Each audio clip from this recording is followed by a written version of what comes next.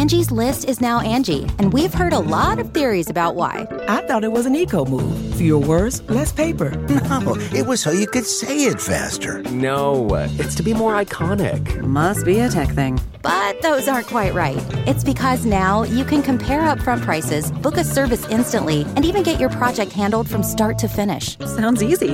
It is, and it makes us so much more than just a list. Get started at Angie.com. That's ANGI, or download the app today.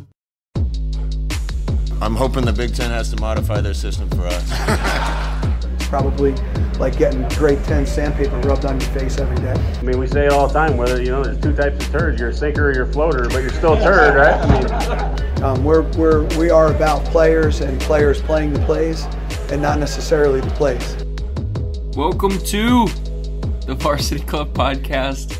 I'm Derek Peterson. Across from me, as he is most weeks, is Greg Smith. Greg, how are you? I'm pretty good. It'd be better if the Lakers had won their first game, but I'm well. Every time you're on this and I intro it and you do your little fist bump or whatever your little muted celebration is when I say welcome to, it always throws me off. Every single time it throws me off. You should be used to it by now. This time the other people that are outside of here in the office noticed and are out there laughing, so that was good. They're not looking now, but they noticed my celebration. Oh, okay. Yeah. Your Lakers played. The NBA is back. I'm happy about this. Do you feel good about the performance from the Lakers, or are you like, why is LeBron deferring so much? I actually didn't think about that until people were talking about it afterwards. My main concern from that game was twofold. One, for being a team that has such a size advantage they had a size advantage in that game over the Clippers, but will, like, almost every night. They got out-rebounded by way too many. And the shots that they got Anthony Davis were just too difficult. Like, that was odd. I guess threefold. They didn't run any pick and roll with LeBron and Anthony Davis. That was my third complaint. And you're just not going to beat really good teams when LeBron and Anthony Davis have 2 combined points in the fourth quarter. Like, that's not how they're going to win. So, yeah, I'm not all that concerned. I thought it was interesting. You have too many stars that you have one guy trying to figure out how to defer to the other guy. My team has no stars, where we're getting run off the court in the fourth quarter because we have nobody to make the shot. That did happen, yeah. But hey, maybe we should though be saying, and then no one is because it's LeBron, and you have to like find the negative portion of it. But shouldn't we be saying that LeBron was willing to defer to Anthony Davis, and that actually means he wants to be a good teammate and respects AD? No, I thought that was great. I mean, there was how many passes did he throw to Anthony Davis in the post? It was like it was very obvious that LeBron was like, hey, we want Anthony Davis to be the engine of the offense, and I will be the secondary scorer whenever it opens up. That was interesting to see. That can work if they actually get him better looks. Like, it was just like too many post ups at 17 feet. You just can't do that. Also, the Phoenix Suns won by 30. They did? Mm-hmm. Really? Yeah. So a Who few would they be able hours. to beat by 30? They beat the Kings. Oh, well, a few hours after I told Jacob Padilla that Devin Booker was requesting a trade this season because the Suns were going to once again be bad, they win by 30 points. I mean, one game. We'll see. Yeah, we'll see how it goes. It is one game. Like, so if they won their first game, I'd still set their over under at 20, and we'll see kind of where they go from here. I think this season it's set at like 24 and a half. Okay. Which is like really low considering that they have a bunch of guys brought in to win basketball games this season, but not be part of the team long term. Yeah, that's an interesting mix. That'll be, we'll see. What is your least favorite NBA trope or like social media thing that happens that you're like, man, I'm glad basketball is back, but I could do without this? The analytics. What? It's always my answer. What? Like, I hate the spreading and proliferation of basketball analytics and like only figuring out the game based on a spreadsheet versus watching the game. Like, that drives me nuts. Oh, this is you didn't see that coming. Did you see then Kevin Durant and Matt Moore from I did HP see that. Basketball kind of go back and forth? I did. Yeah. And Matt tweeted some spreadsheet at Yes, Kevin Durant. like, Kevin get outta responded here. with the gif of what is happening, trying to decipher like algebra in his head. It was great. It was a classic example of player versus statistician, but there's room for that. Fred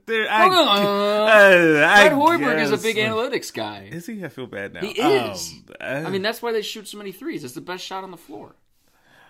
Okay, so the thing is that two things can be true at once, and people have a hard time with this. Yes, the three-point shot is the best shot on the floor, but that doesn't mean we completely throw the mid-range game in the trash. Like, the best player in the world right now, arguably, Kawhi Leonard, like, is the master of the mid-range game. Okay, but here's the thing. Like, Kawhi Leonard and Kevin Durant shoot mid-range jumpers better than 99.9% of the NBA.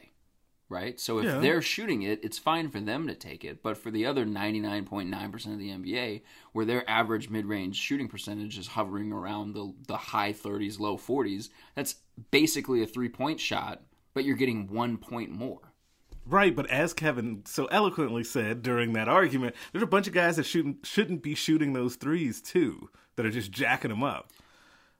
But, like, if you're shooting percent, like, I get the math behind what you're saying. I'm not saying I don't get it. I just think, like, and honestly, the whole, like, 3-point shot versus twos, especially the long twos, I don't necessarily disagree with that portion of the analytics, but that's as far as I want to go. Like, I don't want to hear about defensive win shares and DVOA and advanced plus minus box net and whatever it is. I'm just making stuff up because that's what it sounds like.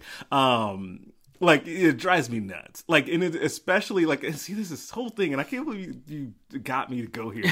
Like, whenever someone says, like, oh, player X has great counting stats, but they don't affect winning, and Jacob says this all the time, so I'm just going to call him out here. Like, that drives me nuts. Like, counting stats, quote unquote, and things that, Devin like, Booker are had just 70 points and his team lost the game. Like, so then does Devin Booker not affect winning? No. Well, no, he doesn't. But, like, you know what I mean? 4 years and they won, like, a combined 80 games in those 4 years. Well, that's true, too. So, yeah, that stuff just drives me nuts. Like, it really does. Like, I'm much closer to guys like Charles Barkley on this than, like, say, Daryl Morey, who's you guys' king. You don't want to be related to Charles Barkley in anything. Not really, but on that one, I'm with Chuck.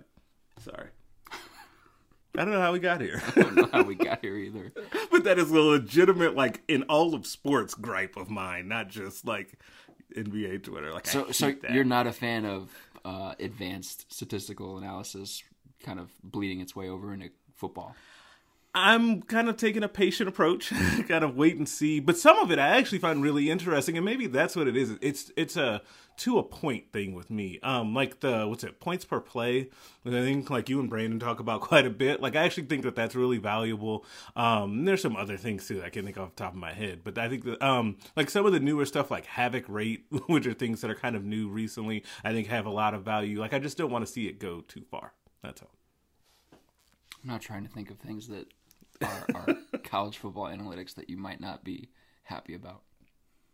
Well, I'm sure there's some. How do you feel? Do you like stuff rate? As a measure of how successful a defensive line is? That's pretty good. So the sample size tends to be pretty small, especially when you're talking about 12 games, because you're looking at only third or fourth downs where there's, I think, a yard or two to gain, or they're at the goal line. So pretty small sample size. Yeah. But doesn't bother you? No? Not that much. I'm going to look for one. I'm sure there is one. I just can't think of. I'm going to look for some numbers. Okay. Because go look like through your articles and be like, oh, here's something that he won't like. Because Scott Frost talks all the time about how he doesn't read stuff and doesn't pay attention to the numbers or the statistics, but they look at all of this stuff. Yes, they look at all of it. I remember one time before I wrote the P and 10 story feature for our yearbook 2 years ago, I think, I texted one of the assistant coaches. I was like, hey, is this something you guys look at? And the response I got back was, we look at everything. I'll actually never forget that because I find that hilarious. So yes, that was one of my favorite, someone else's staff interactions was that one. But that is actually true. They do look at everything, which I think is also something to me I actually like about this staff is that I feel like they're going to try and take in all of the available information. Like, I think that there is value in trying to find all of the info you can and then whittling it down from there and seeing what you think matters and not, but at least get the information. In their case, not mine. Later in the podcast, I'm talking to Cameron Drummond. He covers Indiana football for the Journal-Gazette in Fort Wayne. So I'll be having a conversation with him. He'll preview Indiana. Greg, we'll start with the big news of the week, and that is Maurice Washington is no longer a part of the team. There was stuff there. I mean, we don't have to get into rumors or reports or anything like that, but there was, he was not part of the team throughout the bye week. And Frost said he's not going to play against Indiana. He's not going to be part of the team moving forward.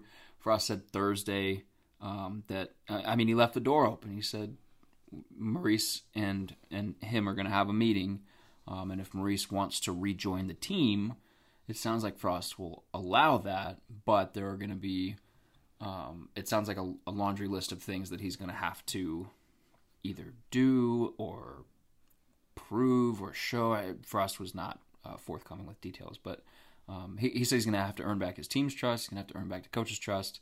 But the door is open for Maurice Washington to return. Greg, the question I want to ask you, if Mo is not part of this picture moving forward, what does that do to Nebraska's offense and to its running back room this season and then moving into the future?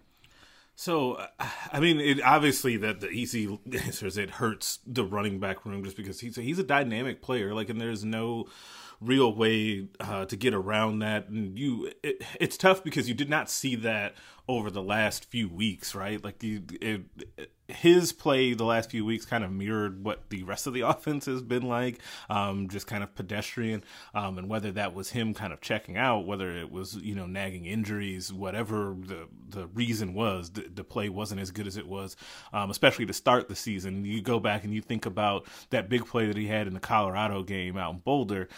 That's kind of the symbol of what you were kind of hoping to get from him moving forward on a consistent basis, because he has shown flashes of that. So the room is hurt because you need running backs at the stage where the blocking is on the team. And I don't want to just, single out the offensive line. It's also been perimeter blocking. And I think that Scott's made a point to say that his last few press conferences.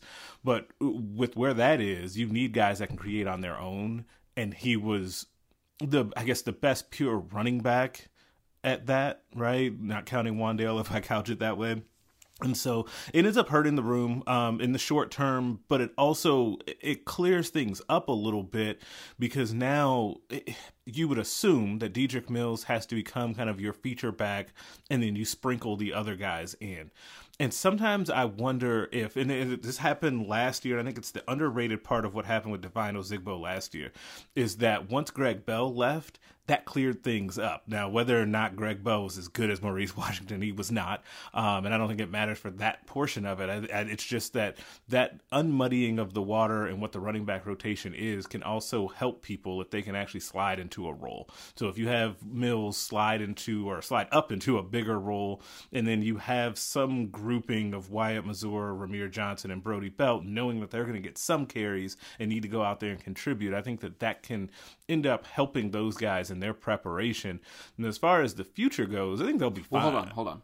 Let's not go there. Okay, don't go there yet. No, because I wanted you to go there, but now I want to ask you another question. Okay. Do you subscribe to the belief that a running back has to get warmed up and get into the rhythm of a game? Because Divine Ozigbo talked about that a lot last year. He had to get into the rhythm of a game, and he didn't like the by committee approach. He wanted to have the ball, and like you said, whenever the picture got clearer and Greg Bell left and it was Divine Ozigbo's ball, 7 times out of 10, whatever you want to put the number at, and other guys were just sprinkled in, to use your word. Like Divine really took off. And do you think, and Dedrick's kind of that same style of runner, do you think that there's something to be said about, especially for that specific, like a guy who's a bruiser or a guy who runs between the tackles more than, a guy like Mo who just likes to make people miss in space? Do you think that there's something to be said about being, about like getting warmed up in a game with just getting like your first 5 carries and getting a feel for how everything, like, do you think that Dedrick can take another step because of this. Yes. And it's funny because if you had asked me this when the staff first got here, I would have said no. Because I think that I like, in theory, I really like the committee approach because it keeps guys fresh, and guys can use all of their strengths to the best advantage for whatever sets you're going to run and all of that. But my mind is starting to change on that based on what we saw with Divine and what I think is going to end up happening with Dedrick Mills. So I think he will take off because of this. And I'll be curious to see kind of going forward once he, like, what his carry 1 through 7 looks like, and then like 7 through 12, and then beyond, right? I would be curious to see what, like, a little breakdown of that. Not that I couldn't just do it, but you know what I mean? Like, because I think that it will end up benefiting him, but I also do think that you hit on something important. I think it's the style of runner that matters most for, because I don't see a guy like, say, Ramir Johnson. Like, I don't see him being that type of guy. I mean, like, he could be a guy that comes in, change of pace, and then hits you for a 60-yard run without needing that warm-up. Whereas you'll get later in the game in the fourth quarter in Mills's runs that started off as, say, 4 or 5 yards are now, 8 to 12 or even more than that. Does any of this even matter? Talking about the running back room, like, who's getting carries? Will they be more effective? Like, will they be able to do more? Does any of it even really matter? Because the offensive line has been terrible. Through the first however many games. Like I'm done sugarcoating. They've been really bad. And a lot of the talk over the last 2 weeks has been getting back to basics, about being better in your fundamentals, about being better in your technique, about needing to push guys back more. On the offensive line, I mean, technique doesn't solve Trent Hickson getting bull rushed the way he did. I mean, it probably, he was a lot more vertical than he probably should have been, so he was maybe off balance to begin, but if they're getting physically beat on the offensive line, like, changing your technique or getting quote-unquote back to basics over a 2-week span doesn't really fix that. Do you think that this offensive line can show real, tangible improvement over the next however many weeks because of work that was done throughout this bye week? Or do you think it's just this is a lost season and you need to get Bryce Benhart ready for next year? Could they improve? Yes, they could. Do I have a ton of faith and confidence in that? No. And sorry, but it's tough because you just haven't seen it. But at the same time, like, what would you say? This is not to throw a question back at you, but like, what do you think the catalyst was for them improving last year? Because around this time last year, they I guess they got better around this time last year. Yeah, so what can they replicate Farmer from Gerald that? Foster. I think they just really miss those two guys, and Brendan Hymas and Matt Farniok haven't provided the same kind of play-to-play consistency that those two guys did. But is part of that, though, is so in Farmer and Foster, we're talking about 2 of your 3 interior linemen. Is part of it been that, is it too much of a simplification to say that the interior of the line has been really bad, and that has messed up the inside zone portion of this offense, to which this offense is completely built around that, and it starts with the inside zone. But I don't think Cam Jurgens has been bad. Like, from a snapping standpoint, he's had plenty of issues, but pure block, I mean, if you just isolate him blocking dudes, he's been great. Yeah. Which has actually been a surprise to me. Like, I would have assumed... Now, no one assumes that you have those snapping issues that they had in the lesson. They are what they are, and they have gotten better, for the record. I would have thought that he would have struggled more with blocking, and that we would have been able to see, like, really easily stretches where he struggled blocking. And I can't, without like really diving into play-by-play film, like, I haven't seen that, which has been, I think, really encouraging. I think it's a lot easier, it should be a lot easier to fix that snapping issue than, say, if he was just getting demolished on a play-by-play basis. And I think that people should still be really encouraged by Cam Jurgens moving into the future, but that's just a separate thing. The guard play, to me, has been the biggest letdown. And I feel like we talk about Hickson and what's happened with him, and he got pulled, obviously, that Minnesota game, but kind of the regression from Bo Wilson and, like, what happened to kind of the, like, kind of nasty physical dude that we've seen over the last little bit when people were really clamoring for him to play just a couple of years ago. Like, I don't know where that went, but I think that there's something to the interior of the line struggling much more than the tackles, even though the tackles also haven't been great. But I think that they have to, it maybe to me starts there with trying to figure out the interior of the line. I don't think I've ever been impressed with Bo Wilson. Like, I've never been like, okay, this is a dude that's going to be a multi-year starter contending for like an all-conference spot. Yeah. Like, and that's what you need. Like, at some point they have to get that. Like, at some point they're going to have linemen here that contend for all conference honors. Yeah, I mean that's what this whole thing is built around. Yes. Like you can have as many skill position players as you want that are top of the conference guys, but in this league, it's just not going to work unless you have elite talent on the offensive line. Do you think that's something that they maybe underestimated because of the quality of competition that they played at Central Florida? No, I actually don't think that they underestimated it. I think that they maybe thought that they had more in the cupboard when they got here, given how many older guys they had or guys with playing experience in that offensive line room, or even kind of highly recruited guys. And that, like, recruiting on paper has not been the issue with the offensive line. It's been development and recognizing if those guys are truly 4-star or high 3-star players, right? That's been the big issue. They got plenty of stars along that offensive line. And I think that the way that I know that without even just like flat out asking someone is go and look at how many offensive linemen they brought into the program since they've been here. Like, that first transition class was not enough, and maybe just Cam Jurgens because Willie Canty didn't make it. But last year's class had 6 or 7 offensive linemen in it, guys that were kind of swing players even that were going to play on the defensive line that they realized, we need more bodies to put on the offensive line. And they'll take another 3 or so this year as well. So yeah, I think that'll be 10, 11 offensive linemen in 3 years, or really 10 and 2. So I think they understand that it's an issue. Greg Austin said this week that Ethan Piper and Bryce Benhart, is blanked on his name. I wanted to call him Brant Banks for a second. That's not right. Bryce Benhart are 2 guys that he wants to get into the game. And Frost was asked about it on Monday. He's like, look, you guys keep asking me about these 2 players. Say that. They will play when they are ready. And if they're not playing, they're not ready. And so I asked Greg, I was like, what does ready look like to you? Is it physically being ready at this age, or is it mentally and being comfortable in the playbook? And he was like, it's all mental. He said, you're never going to be physically ready for the Big Ten as a true freshman at this kind of a program. So what you have to do is you just have to be mature enough to handle things. You have to be comfortable enough in the playbook to where we can throw you out there and we can run our offense and not have to scheme to cover up for you. Mm-hmm. But they just need to play.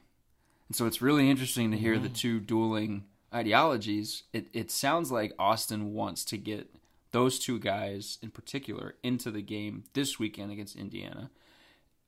He didn't say whether it was like, I want to blow Indiana out so that we can play these guys in the fourth quarter like they got guys in against Northern Illinois, or if it's like, hey, I want these guys to play in the first quarter, like in a rotation. And he was asked about Brock Bando being in a rotation with Trent Hickson, and he said, we'll stick with Hickson and we'll see what happens. We have a plan there.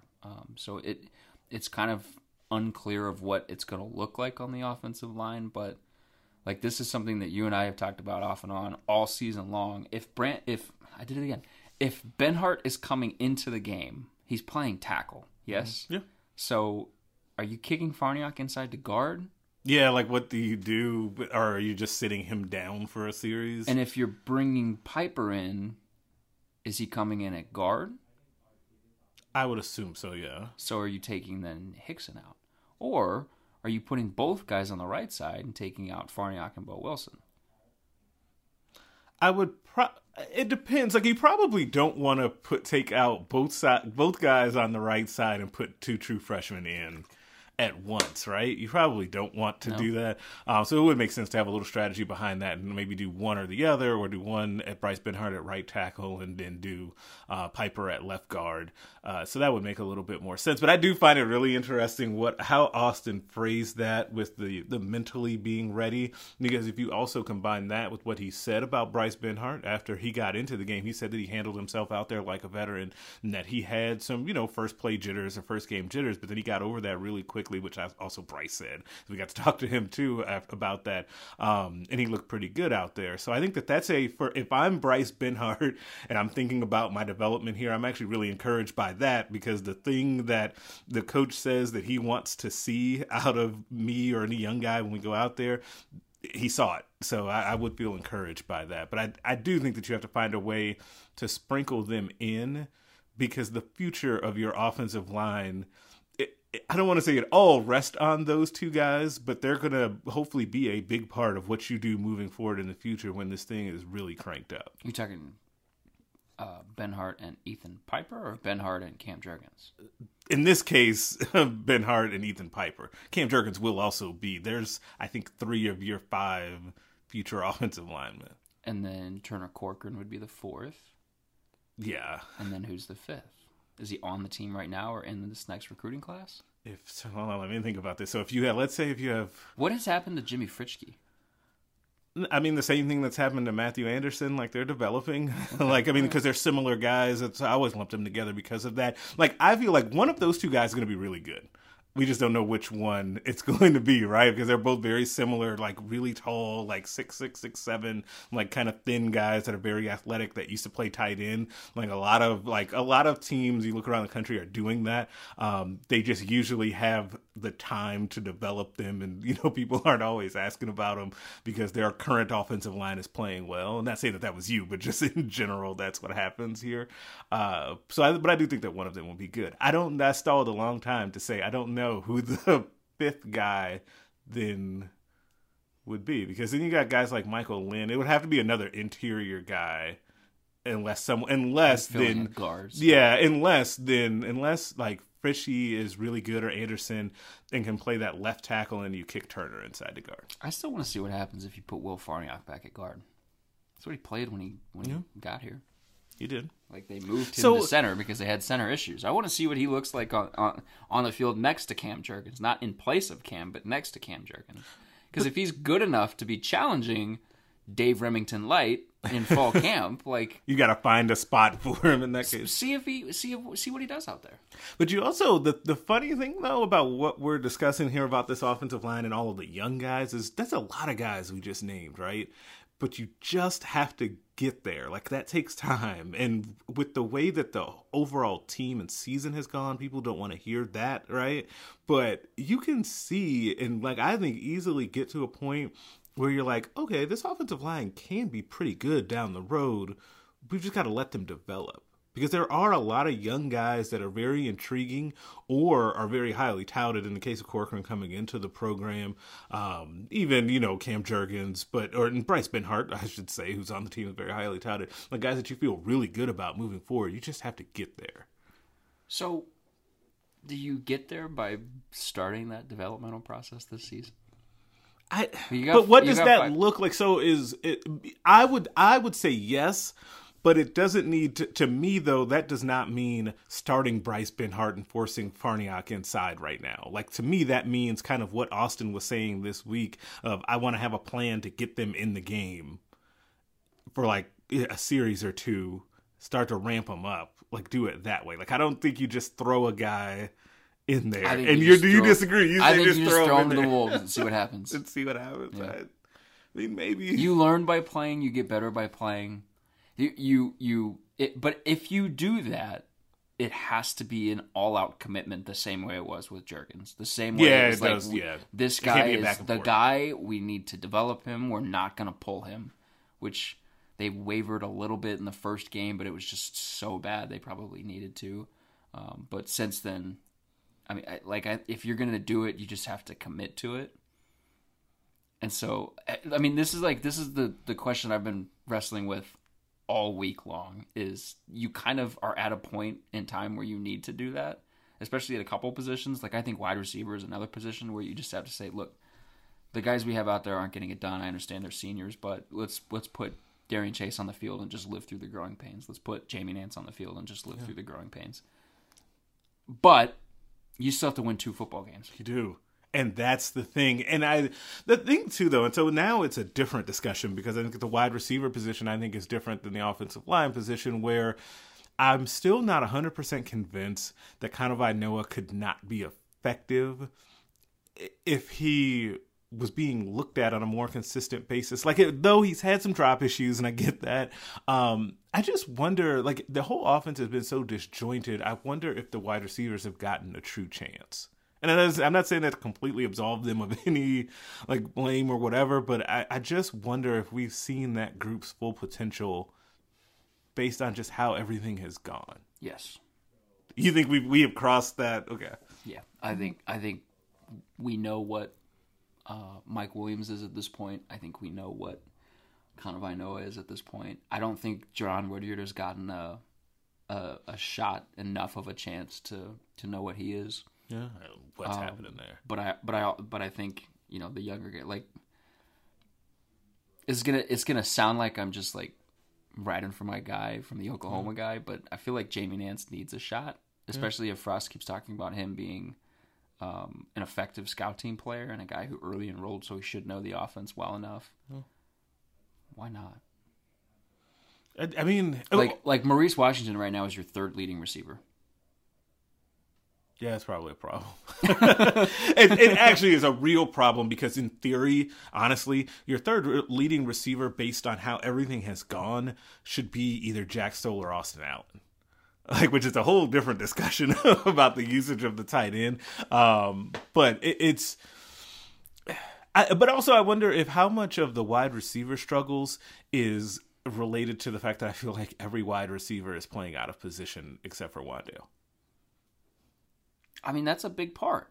Like, I feel like that's something that doesn't get talked about. Jacob finally turned the corner on this and came to my side of thinking. Where like they have the exact same player up and down their wide receiver room. It's the exact same guy. It's the 5'9", 180 track star. You cannot have 5 of those dudes.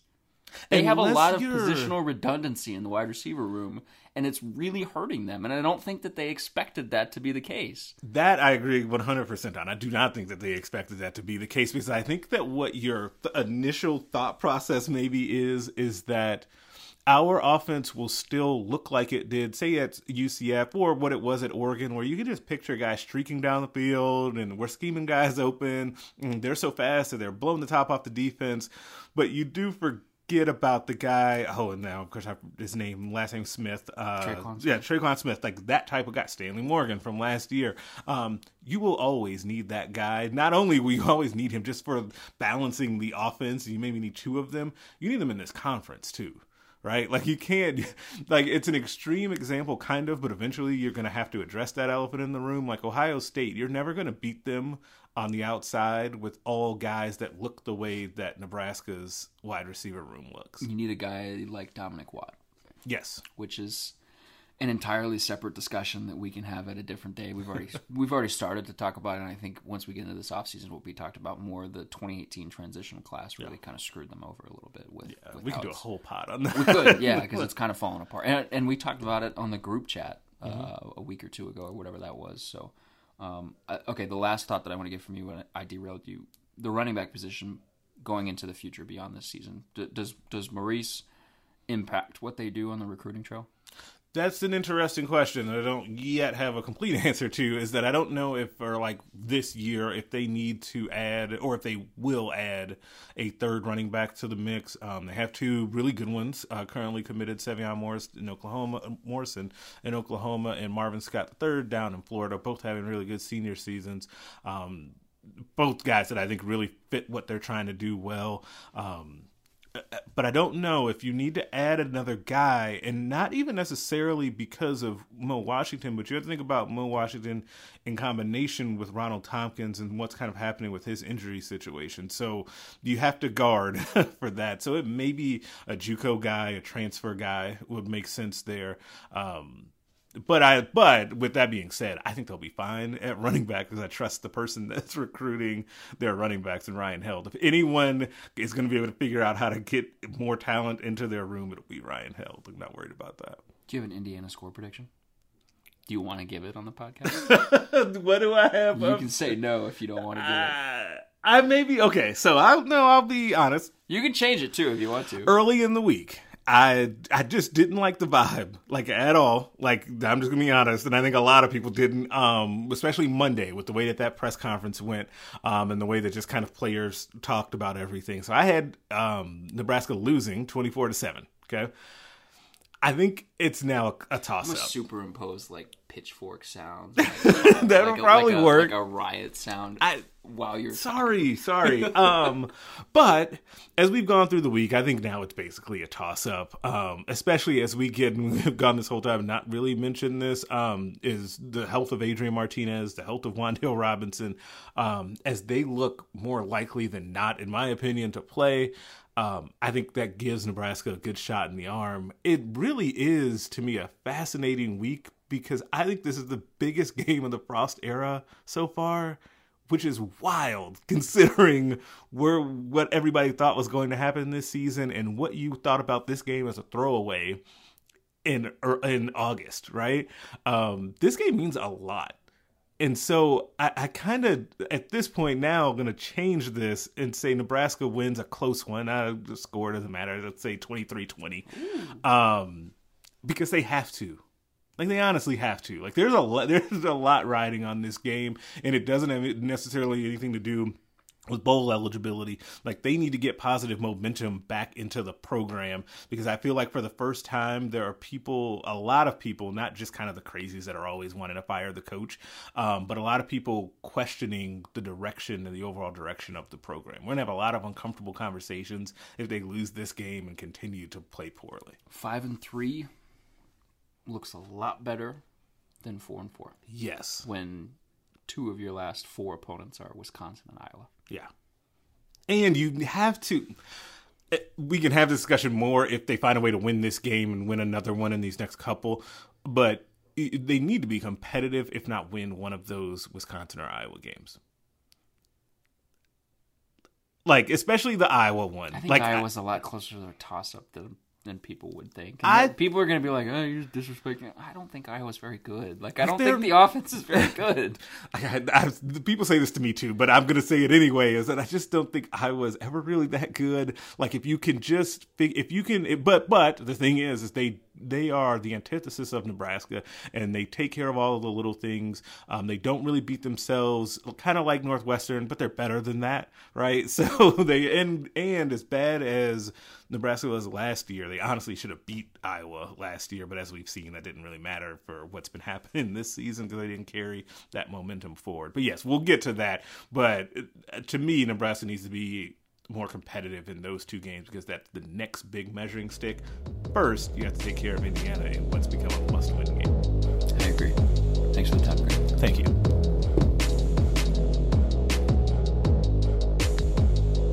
Joining the podcast this week to talk about Nebraska's next opponent, Indiana, is Cameron Drummond. He covers the Indiana Hoosiers for the Journal-Gazette in Fort Wayne. Cameron, thank you for coming on the podcast, man. Thanks for giving us some time. How are you? I'm doing good today. How about yourself? And pleasure to be on and talk a little Indiana-Nebraska football. I'll be making the 10.5-hour drive each way to Lincoln this weekend. So hopefully it'll be a good game to justify 22 hours in the car. You're driving here? We are driving. Yes, me and a couple other folks from the Indiana student media contingent are making the drive, the long, fateful drive to Lincoln. Correct. Oh my goodness, that sounds terrible. That's the same reaction. That's the same reaction everyone's given us so far that we've told about the plan. I'm sure. Okay, so before I really the schedule for Nebraska this season became just like muscle memory for me. Like I there was a good stretch of time in probably like March or April where I was like, Indiana is a road game, and I was very, very excited to go to Bloomington. I don't know if Nebraska. I haven't looked at the schedule for next year. I'm so focused on this year, but I'm very excited to go to Bloomington. I was very excited to go to Bloomington. Right. I did not know it was 10.5 hours, so not as excited anymore. Yeah, I mean, it's always a rare occurrence when Indiana and Nebraska play anyway, but back during my freshman year in 2016, Nebraska was coming to Bloomington, was Indiana's homecoming opponent, which turned out to be, I think, a 5-point Nebraska win. But yeah, it's a lot further than you think about when you realize that the Big Ten's putting teams all over the country now, I guess. Yeah, that's true. So this game for Nebraska has become maybe its biggest of the season. Like, you, depending on who you talk to, they'll tell you that this is a huge game, or it's just another game, or this is like a very, very important game for Nebraska and the trajectory of the program.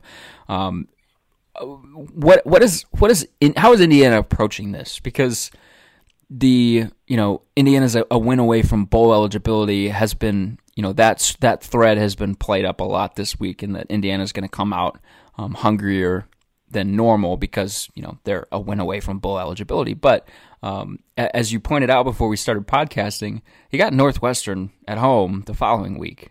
So that, given the way that the Wildcats have played this year, like, no disrespect to Pat Fitzgerald, but his team's not very good.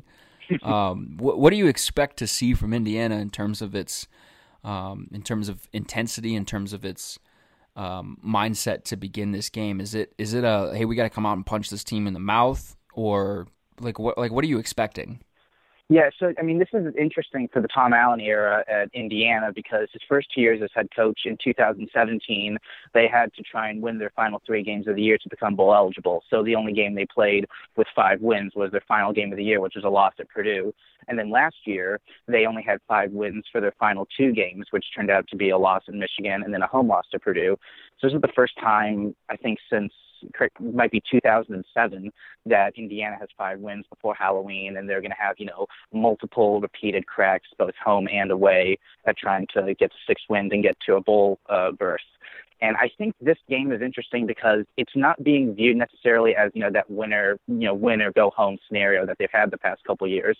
It's more of a measuring stick kind of, moment for Tom Allen and his team, because they showed last week, although it took a bunch of defensive stands at the end, that they were able to go into a Big Ten road environment at Maryland and win a game.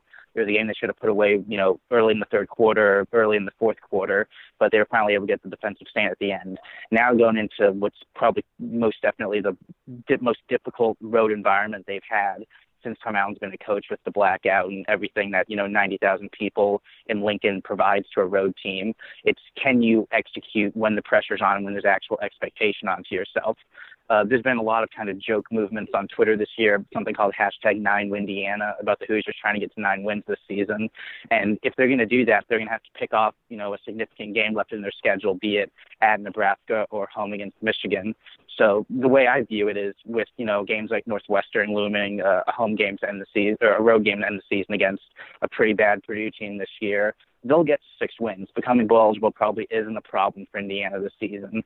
But then you start to think of, okay, what could this team's potential be? We're talking 7, 8 wins. We're talking about something particularly special. We're talking about a defining win in the Tom Allen era, because Indiana hasn't had a defining win in, the past 3 seasons. You'd have to probably go all the way back to 2016 when Kevin Wilson was still here for there to be a big signature national, news-breaking win for the Hoosiers. And this weekend is an opportunity for that. And that's kind of, a strange place for Indiana football to be in. They're cautiously optimistic and cautiously confident about things, and it hasn't been that way for a long time around here.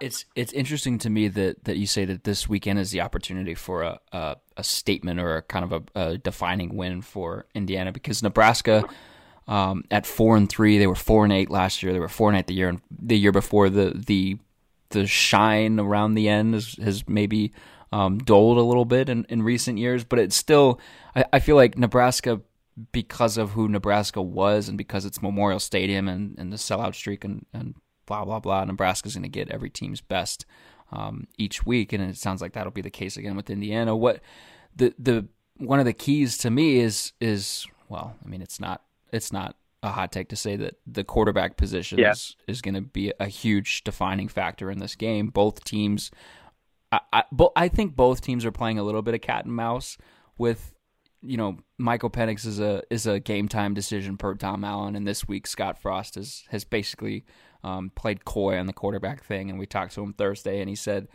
the question that he was asked was like, do you have an idea of what your quarterback position is going to look like on Saturday. He said, yes, I have an idea. And then he was asked, do you want to tell us who's playing quarterback? He said, no, I don't. Have you gotten the same kind of sense from Tom Allen that this is really like he knows who's going to play quarterback? Or do you get the sense that like Michael Penix is a game time decision? There is a threat that he doesn't play this game. And then the second part of the question is, what does that do to Indiana's offense? What does that do to Indiana's ability to win this football game if they are down their starting quarterback? Right, yeah. So I'll start with the first part. It's interesting because this is like a comparison that you can make just earlier into the 2019 season for Indiana, because this isn't the first time that Michael Penix Jr. has dealt with injury this year. He got an unspecified injury, although it was likely a shoulder injury, during the Week 2 win at home against Eastern Illinois. FCS opponent, blowout win. He didn't play the second half. No one thought too much of it. But then when, it came to surface that he was injured, and that was the week before the Ohio State game. And so everyone's asking Tom Allen, what's the stats on the quarterback or whatever, and he was not willing to share how much Penix was able to go in practice or how much he was able to actually work with the first team in practice leading up to that Ohio State game.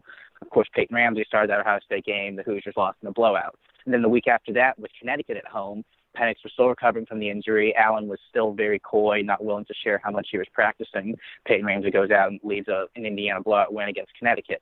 But this week, when we spoke to him earlier today, Tom Allen was willing to share that Michael Penix practiced most of the days this week, in addition to him still being a game-time decision. So just from the standpoint of Allen being willing to share how much Penix has gotten the practice reps ahead of this game against Nebraska, that probably leads you to believe that there's a much better chance of Penix making the start this weekend compared to earlier in the season when he dealt with injury concerns. At the same time, though, I'm more of a pragmatic person just in general, and if I'm in Tom Allen's shoes right now, I know you don't like to, kind of count wins before they happen, especially in the Big Ten and especially with Indiana football, but I'm looking at Northwestern as a home game Saturday night. Crowd's going to be jacked. They're trying to get a lot of people there next Saturday for that home game. And if you don't win in Nebraska this weekend, in my opinion, that's okay, because that's going to be your sixth win, or that's your real opportunity to get that sixth win. Nebraska is almost like a cherry on top of the ice cream sundae for having a good season if you can pull it off. So I would probably lean on the side more of caution and play Peyton Ramsey this week, especially after he had a really accurate performance off the bench at Maryland. But I think there's a much better chance of Michael Penix playing this game than I would have, probably said last week when, he was going out injured in the second quarter in College Park. To the second part of the question. Does that? Oh, sorry, go ahead. No, go ahead. I was going to the second part of the question then. It doesn't affect Indiana's offense as much as it used to. If you go back to last season when Penix was a true freshman, he tore his ACL in his fourth game, playing at home against Penn State. So that's why he's a redshirt freshman this year. But he was really dynamic, and you can really tell how the IU offense changed and opened up when he was behind center. Peyton Ramsey does not have the strong arm as Michael Penix does. That's been well publicized. Peyton Ramsey's a lot more accurate than Michael Penix is, but the offense was just, a total night and day difference last year when Penix was behind center compared to Ramsey. And we haven't seen that so much this year. Peyton Ramsey has been able to make a couple more throws. He's been able to escape the pocket a bit quicker and more of a Michael Penix type style. So he's, kind of stepped up his play in response to losing his starting job as a redshirt junior. And it's not quite as big of a difference in the offense and how they operate compared to which quarterback's behind center. We'll ask some of Indiana's leading wide receivers, guys like Nick Westbrook and Walt Fillier and Ty Freifogel, if there's any difference between having Penix or Ramsey behind center. And most of the time they'll say no. Nick Westbrook even told me that the playbook remains largely the same with Penix behind center and Ramsey behind center, because both guys are, kind of dual threat quarterbacks in the way that they can make things happen both with their arm and with their feet. So there's not even too much of a playbook change when, Indiana changes quarterbacks. So I think that given all the circumstances, I would, if I was in Tom Allen's position, start Ramsey over Penix and kind of take a bit more care with that. But there's definitely a strong possibility that Penix starts regardless, just because his injury situation doesn't seem to be as severe as we once would have thought. Let's go to the other side of the football. Indiana has a top 25 defense in the country in terms of yards per play given up. I think they're 18th, in total yards per game surrendered by the defense. It's been a good defense this season. It's been a really good defensive performance this season. Nebraska's offensive coordinator this week said that the defensive line is probably going to be one of the more stout defensive lines that they've played. Indiana's a really good they're really good defending the pass. Have you been impressed by this defense through the first 7 games? Did you expect this level of play from this group? That's an interesting question you posed there, just because Indiana's defense, while, appearing pretty well statistically and, in S&P rankings and, turnovers and things like that, they don't really blow you away with the eye test. There's still, some hallmarks of some classic Indiana defensive mistakes that we've seen far too often over the past couple of years in Bloomington. There's still missed assignments by cornerbacks. There's still instances of poor tackling and of, communication not being where it needs to be at the midway point in the season. So it's weird trying to, go put the two things together. Indiana at times looks really bad on defense versus them having statistical success over the course of the 7 games they've played so far. But I think one of the areas where you can really hang your hat on if you're a first-year defensive coordinator, Kane Womack, is just the fact that the defensive line and the pressure that they're getting to opposing quarterbacks is much more significant this year than past years. You have guys like Jerome Johnson, Alan Stallings, Michael Ziemba, who are making a lot more of an impact on the defensive front, and they're able to actually get more of a push on the line of scrimmage than past Indiana teams have. And the way Tom Allen's defense works, he likes to be aggressive at times with the blitzing. And so you have guys coming down from the Husky position, which is what Indiana calls its hybrid safety linebacker spot. Players like Marcelino Ball and Jamar Johnson have gotten time there this year and have recorded sacks there in crucial situations too. So it's a defense that impresses you on the stat sheet and does come up with, the occasional critical play like they did twice, forcing turnovers to stuff out the chance of a Maryland comeback last week. But at the same time, they do have a ton of missed tackling, bad penalties, and missed assignments that makes most Indiana games a lot closer than they probably should be. I'm going to ask you 2 fill-in-the-blank questions. The first one, Indiana wins this football game this Saturday if, fill-in-the-blank. And then the second one is Nebraska wins if, fill-in-the-blank. Indiana wins the football game this Saturday if the offense continues its scoring success. I believe every game so far this season, Indiana scored at least 34 points, regardless if it's been, or aside from the Ohio State game, let's throw out the 10-point effort against Ohio State there for a second. In all their wins this year, Indiana scored at least 34 points, and that's, regardless of having Peyton Ramsey or Michael Penix at quarterback, they've been able to move the football down the field and perhaps most importantly, actually cash in when it comes to red zone opportunities, not just settling for field goals, even though they have an extremely accurate kicker in Logan Justice. And then on the other side of the coin, Nebraska wins this football game if they're able to rattle the Hoosier offense early on. Kind of a big storyline this week has been the 90,000 people expected in Lincoln for this game. Tom Allen's brought in just massive noise machines, massive speakers. He's blared them in the team room during meetings. He's blared them at practice. I live not too far from the stadium, so I can hear it every morning at 8 a.m. That's a great thing to wake up to. But if they're able to, get Indiana off balance early on and open up a 10, 13, 14-point lead, something like that, within the first half, within the second quarter, I think it's probably a pretty long road back for Indiana, especially because, no one will admit it, but you have half an eye to Northwestern at home because that's such a winnable game that you're probably not taking too many risks that you otherwise would if that situation would play itself out in Nebraska, for that being more of like a winner-take-all type deal.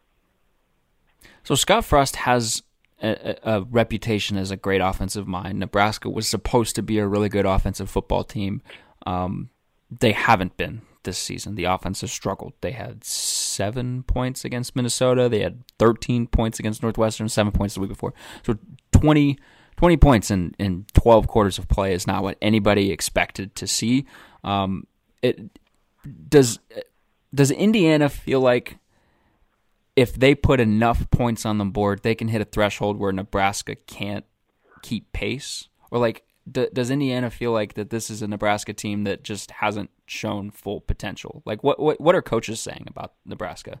Right. I think it's more the latter on that one, that they haven't shown their true potential. I mean, you talk to Kane Womack or Tom Allen, they're full of praise for Adrian Martinez, talking about him as a special, dynamic, game-changing type of quarterback. And the way Indiana's defense is as well, I talked about them being, kind of mistake-prone at times. This isn't a defense, although it's made, great strides from the defenses of 2015 and 2014 when they would give up 70 points a game. This still isn't a defense where you can necessarily hit a certain number and then feel comfortable that you've run away and hidden from the opponent by any stretch of the imagination. So I think from Indiana's perspective, obviously showing great respect to Nebraska. They still think Nebraska is a team in offense capable of putting up 30, 40 points if the right situations allow for it. So I think Indiana's going to have to probably keep its foot on the pedal when it comes to trying to score points as early and as often as it can. And there's not really a point where, okay, Indiana hits 25 points, they're going to be golden. I don't think that's the case at all, especially, in a game at Maryland last week where they had multiple times to, make it a 20-point game in the third quarter and kind of, take care of business there. And they let the Terrapins hang around. And, your one, interception from Maryland's quarterback at the end away from Maryland probably, winning that game in dramatic fashion or something like that too. So that's probably going to be fresh on the minds of the Hoosiers as well. Interesting. Okay, so one last question for you before we get you out of here. Score prediction. What happens?